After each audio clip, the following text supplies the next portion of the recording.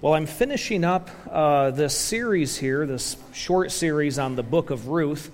So if you want to follow along today, we are in chapter 4, verses 13 through 24. That's Ruth chapter 4, verses 13 through 24. Or I'm sorry, 22. There's not 24 verses in this chapter. Just seeing if you're paying attention is all. So Boaz took Ruth, and she became his wife, and he went into her. And the Lord enabled her to conceive, and she gave birth to a son. Then the women said to Naomi, "Blessed is the Lord, who has not left you without a redeemer today, and may his name become famous in Israel. May he also be for you a restorer of life and a sustainer of your old age. For your daughter-in-law, who loves you and is better to you than 7 sons, has given birth to him." Then Naomi took the child and laid him in her lap and became his nurse. The neighbor women gave him a name, saying, "A son has been born to Naomi." So they named him Obed. He is the father of Jesse, the father of David. Now these are the generations of Perez. To Perez was born Hezron, and to Hezron was born Ram, and to Ram Amminadab, and to Amminadab was born Nahshon, and to Nahshon Salmon, and to Salmon was born Boaz, and to Boaz Obed, and to Obed was born Jesse, and to Jesse David. Well, we've been looking at this book of Ruth, and we've been using a word a lot, and it really comes into focus here in these last few verses of the book. And the word we've been using a lot is the word redemption, or to be redeemed. It seems to come up in just about every chapter here in the book, and so it's a very important topic to the book. And so as we're understanding what the book has to say about redemption, it's good to sort of pause and say, well, what does that word even mean? And when you look at the Old Testament, there's actually 2 words that are often used to describe redemption or to redeem something. The first word is just that. It's just redemption, or to redeem, and it means to reclaim something as your own, or to claim something as if though it's your own. So think of something that isn't owned by anybody. You now have the opportunity to claim it as your own, or maybe it was once yours and you sold it at one time, or you want it to be yours, it should be yours, you need to purchase it. That is the redemption that we're talking about here in this book. But there's also another redemption that's used throughout the Old Testament, and it's often translated as the word ransom. And that means that something that needs to be redeemed that cannot be afforded. Okay, so it's something that needs to be redeemed, needs to be purchased, but it cannot be afforded by the person that needs to redeem it. So we'll put this in really simple terms, because I think this will open up the passage for us. My son just got done playing t-ball through the month of July. He played for the Tigers, which as a Detroit Tigers fan made me very happy that they named his team that. But that's besides the point. So he got done with t-ball, and his coach was handing out coupons to all of the kids, and the coupons were to Dairy Queen, and he got 2 coupons for a free, I think they're called Dilly Bars. I've seen some head nods. Okay. So he got 2 coupons for 1 free Dilly Bar. And so, of course, I had to drive him out there, and he took his big sister Eden along. And when we got to Dairy Queen, he presented that coupon, and I believe on the coupon it said, may be redeemed for 1 Dilly Bar. Now, in his mind, he owned that Dilly Bar. He just had a paper for it, but he owned it. He wanted it. He wanted to claim it as his own. And so when we got there, I said, okay, tell her you want a Dilly Bar. And he sort of whispered it because he's 5. And he handed that over to her. And then she took him over to the display case and asked him which one he wants. And he pointed at the chocolate one because he's a good boy. And he grabbed that one, and that was his Dilly Bar. Okay, so that is an example of redemption. Okay, he wanted it. He had something to afford it, so he claimed it as his own. Now, his big sister, who's only 8 years old, could not afford a dilly bar. She did not have any money to purchase one, nor did she have a coupon to claim one as her own. But Jude, being a good little brother, gave her his coupon, and so she handed that over to the lady, and the lady, again, took her over, and Eden saw butterscotch, and so purchased that one, and I still to this day am wondering, I think she thought it would be butter, and she likes butter. I don't know. She liked it, though, but again, that's besides the point. She went over, she picked butterscotch, she took that is now her own. What happened in her exchange would be a ransom. She could not afford that on her own. She was, you could say, ransomed by Jude to receive this dilly bar. Do you see the difference here? To redeem something is you can afford it, and so you claim it as your own. To ransom something is to not be able to afford it, but it to be bought in your name for you. And what's really interesting is you see these two words, they tend to be separated throughout the Old Testament. You'll see some verses in the book of Psalms, in the book of Exodus, that refer to these verses, and one will talk about how the Lord is our Redeemer. The Lord has redeemed us, which means the Lord could afford us, and so he purchased us. And then there's times where it talks about how we've been ransomed to God, and of course the reference there is we couldn't afford whatever God gave us, so God purchased it on our behalf. So we've been ransomed to the Lord, but sometimes these words are switched, so they're used back and forth, and sometimes you have to read in the context of the verse to really understand, okay, have I been redeemed and purchased, or have I been ransomed because I couldn't afford it by myself? What's the difference here? This is the really interesting part. Fast forward to the New Testament, and the language that they're using, they use these words one and the same. The word redeem and ransom are used as if though there is absolutely no difference. And oftentimes, more often than not, it is referred to solely in the person of Jesus Christ. That Jesus Christ has both ransomed us and has redeemed us. That Jesus could afford what we could not afford, so he paid for it on our behalf, and then because he paid for it on our behalf, that also caused us to be redeemed into his family. These words are used almost exactly alike to refer to what Jesus has done in our own lives as Christians. Now go back to the book of Ruth, and we have this word redeemed. And when we see in this last passage the story come to a close, we see 3 instances of redemption take place among the people in the passage. The first one, as we get into verse 13, right front and center, the book is named after her. It talks about how Boaz took Ruth as his wife. Right there we have a whole story of redemption about how Ruth was redeemed by Boaz. And of course, we've talked about the importance of Boaz. He was a public figure in Bethlehem. The words that are used to describe him are a valiant warrior or a rich man, and so everybody knew who he was. So he had the opportunity, and he could afford to redeem somebody like Ruth.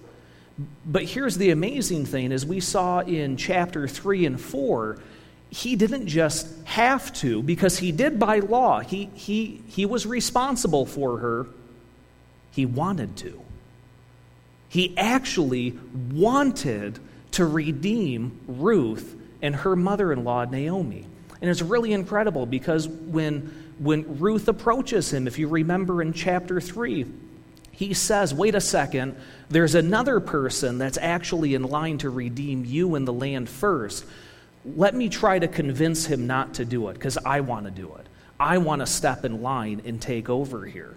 And so he does that. He convinces this man not to purchase Ruth. He wants to purchase Ruth. And then in that moment, he calls the elders of the town together and says, okay, I'm going to marry Ruth. Let's sign it now. He practically elopes there within a few verses. And so they get married, and here in chapter 13 it references that Ruth has now been redeemed not just to Boaz, not just to a family. She's been redeemed to the entire nation of Israel. Well, that's a big deal, because if you look back in chapter 1, what does Ruth say to Naomi? Or actually, what does Naomi say to Ruth? She says, go back to your people, go back to your father. Try to find another husband. You're from the land of Moab. Try to find a husband there. Don't travel with me. And Ruth says, no, I want to go with you. Your God will be my God, and your people shall be my people. And now we get into chapter 4, and what does it say about Ruth? She is now part of the people of God. And we get this, most of all, not just with her marriage to Boaz, but now it's illustrated, or it comes full, in her son Obed. Because in Jewish tradition, your Judaism did not come from your father. Your Judaism came from your mother. And so Ruth is technically not Jewish up until this chapter, and then when she marries Boaz, she joins the Israelite family. Now she is considered the mother of an Israelite boy. This is incredible. She's been redeemed. At one point, she had nothing. Her husband died, her father-in-law died, her mother-in-law is trying to convince her to go back to her people. When she does finally come into Israel, she's a foreigner. She doesn't know the people. She doesn't know the customs. She's trying to take care of her mother-in-law, and now what do we see? We see a mother in Israel. We see a wife of an Israelite man. She is now part of that family. So the pledge that she gave to Naomi, your people shall be my people, your God shall be my God, comes true in this chapter. She has been redeemed. She's no longer a foreigner in a strange land. She is now an Israelite in her home. She is no longer a foreigner who doesn't know who God is. She's now been invited to worship God alongside the people of God. And this is all because Boaz not only wanted to redeem her, he could afford it. He not only wanted her as his wife, but he had everything necessary to purchase Naomi's land, to take Ruth into his family, and as we see again in these first couple of verses, as they consummate the marriage, it's God who blesses their marriage and provides a son for them. This is because Boaz wanted to redeem Ruth. So there's Boaz and Ruth in their redemption story. Well, now we get to Naomi and Obed and their redemption story. So as the baby is born, the women of the town come in, and if you look back to chapter 1, as she comes back into Bethlehem, the women of Bethlehem greet her and say, hey, it's Naomi. Naomi's back. And the first thing she says is, don't call me Naomi, call me Mara. Naomi means happiness or pleasantness or blessedness. It's a sense of joy is what her name means.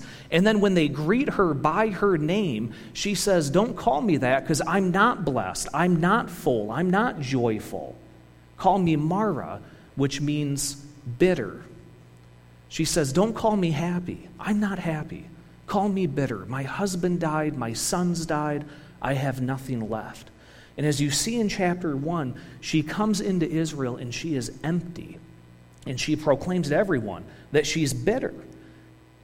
And then, as you get into chapter 2, a little glimmer of hope comes. Little glimmer of hope.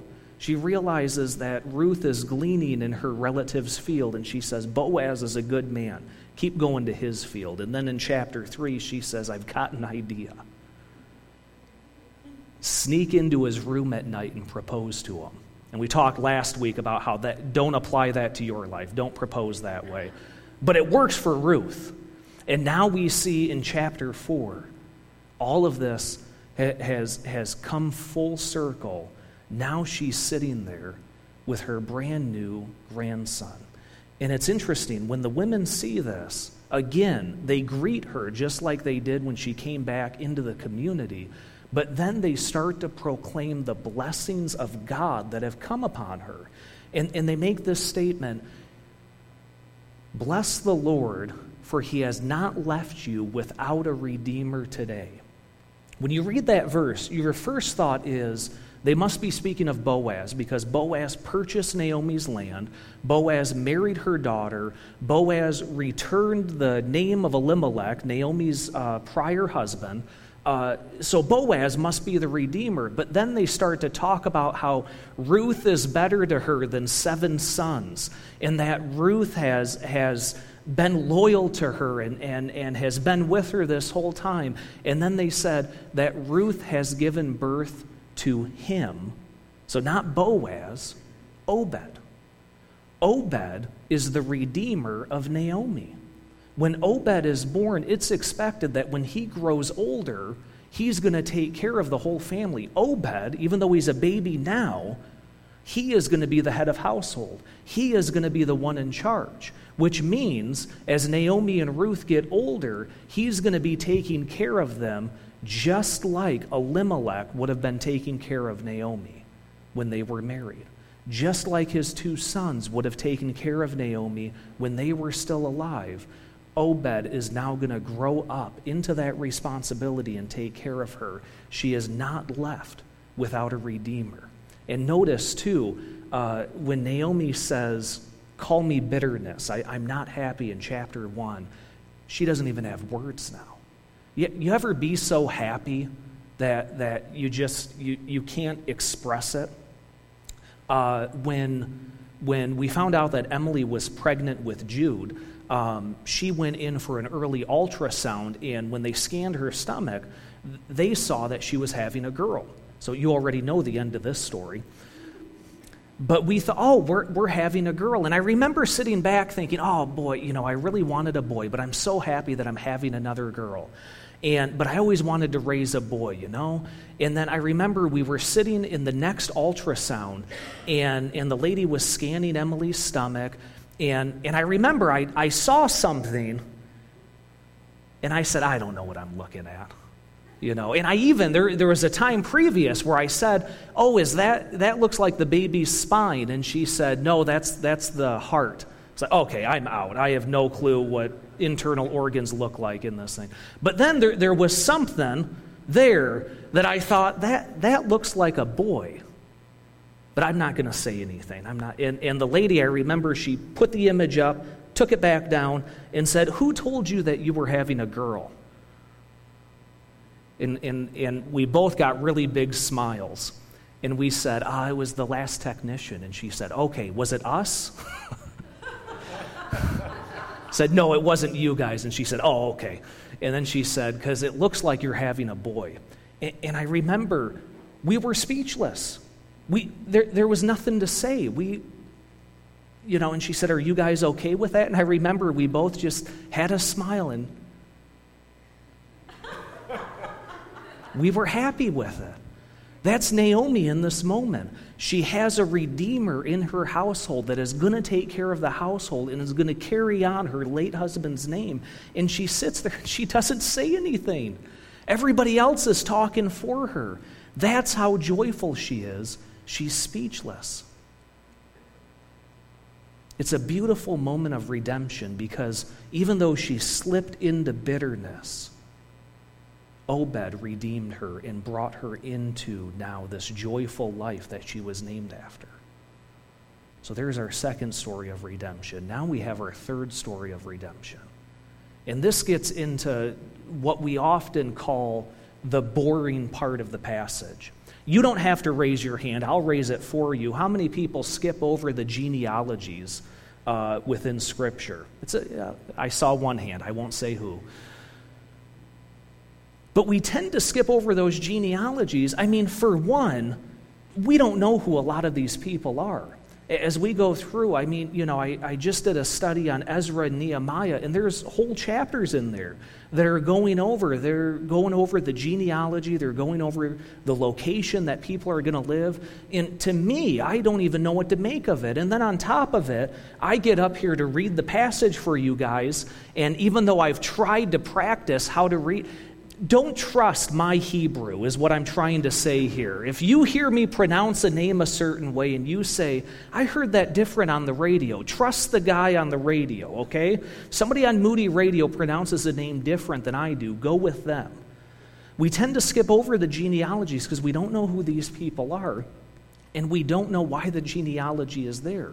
But the reason the genealogy is there was for the people that this book was originally written for. They were to look at that genealogy and they were to say, we can trace back who this family belongs to. And if you look at this genealogy and you really wanted to dig into it, you would find that there's some names that are skipped. And that's simply because so many generations took place, you can't name all of them. And so what they would often do is they would group people into one generation, and they would say, well, he's the father of that generation, sort of like a file folder that you might go through. And you might pick the most important people, and then they go through that whole generation. And somebody would have read that and said, oh, I know who that is, and I know all the family names. Okay, I get it. But if you look back, this goes all the way back to Perez, back in Genesis.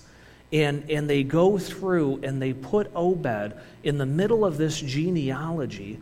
And what do you see at the end of this genealogy but King David?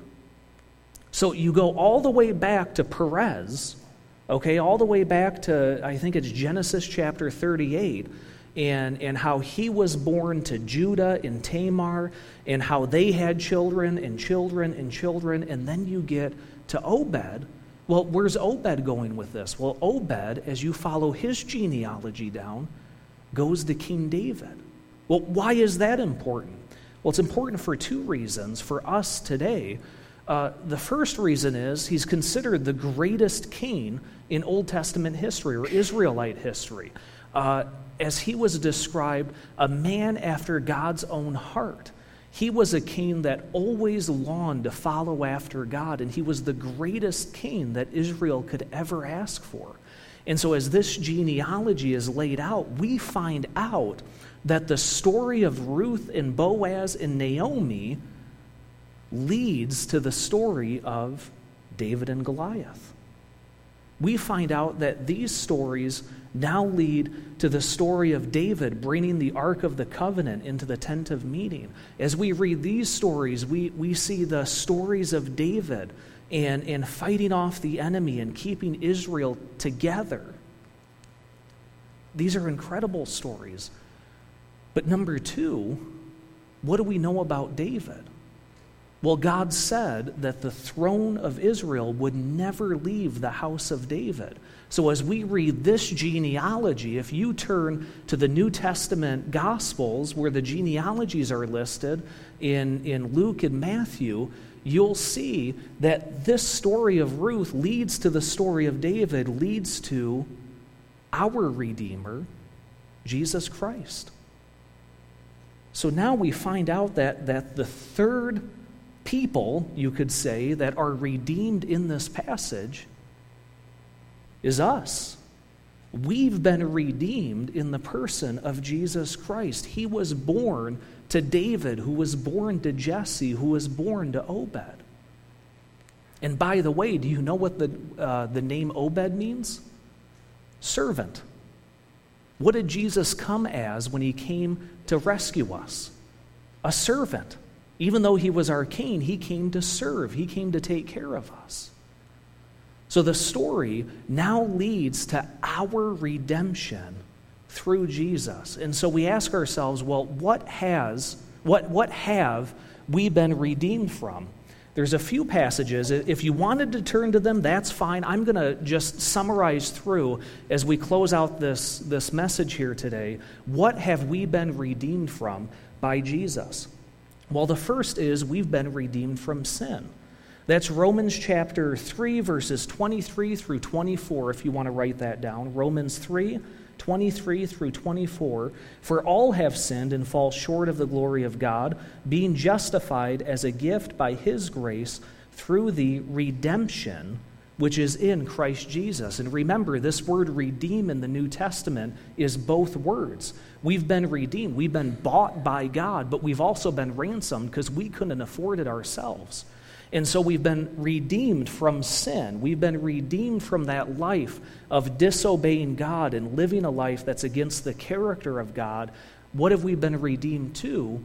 A life of holiness is what we call it, or a life of obedience, or a life in a relationship with God. As Pastor Mark read earlier from Joel, that the Holy Spirit is now leading us. The Holy Spirit is cleansing us from sin and leading us towards a path of a relationship with Him. Well, what else have we been redeemed from? We've been redeemed from hell. Psalm chapter 49, verse 15. But God will redeem my soul from the power of Sheol, for He will receive me. And what that passage is talking about when we use that word Sheol is hell, the place of the dead, the place that dead people go and dead people stay dead. That is the place of hell. And when Jesus comes along, He rescues us from hell by forgiving us of our sins. He rescues us from hell, and where do we go now? Well, we're no longer destined for hell, we're destined for heaven.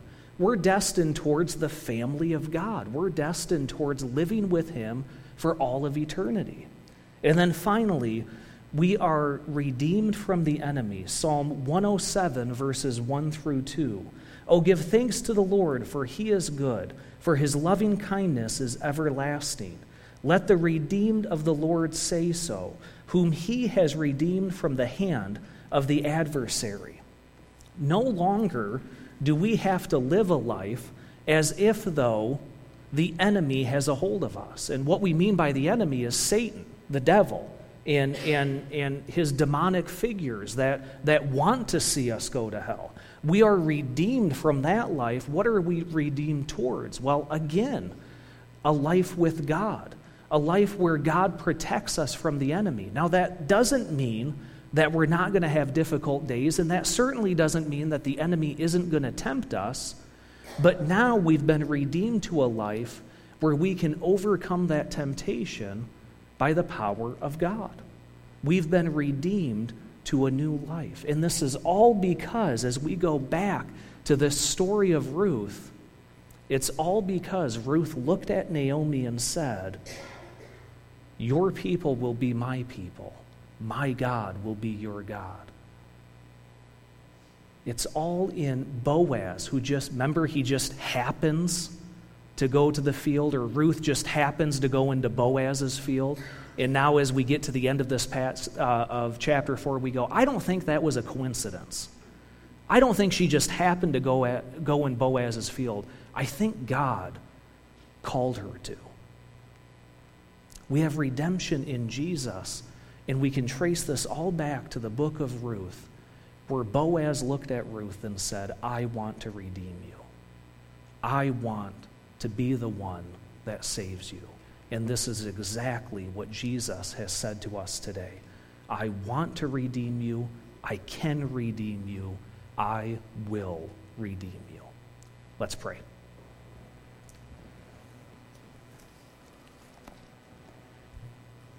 God, thank you for the power of your redemption, the power of your Holy Spirit who's brought the redemption of Jesus into our life.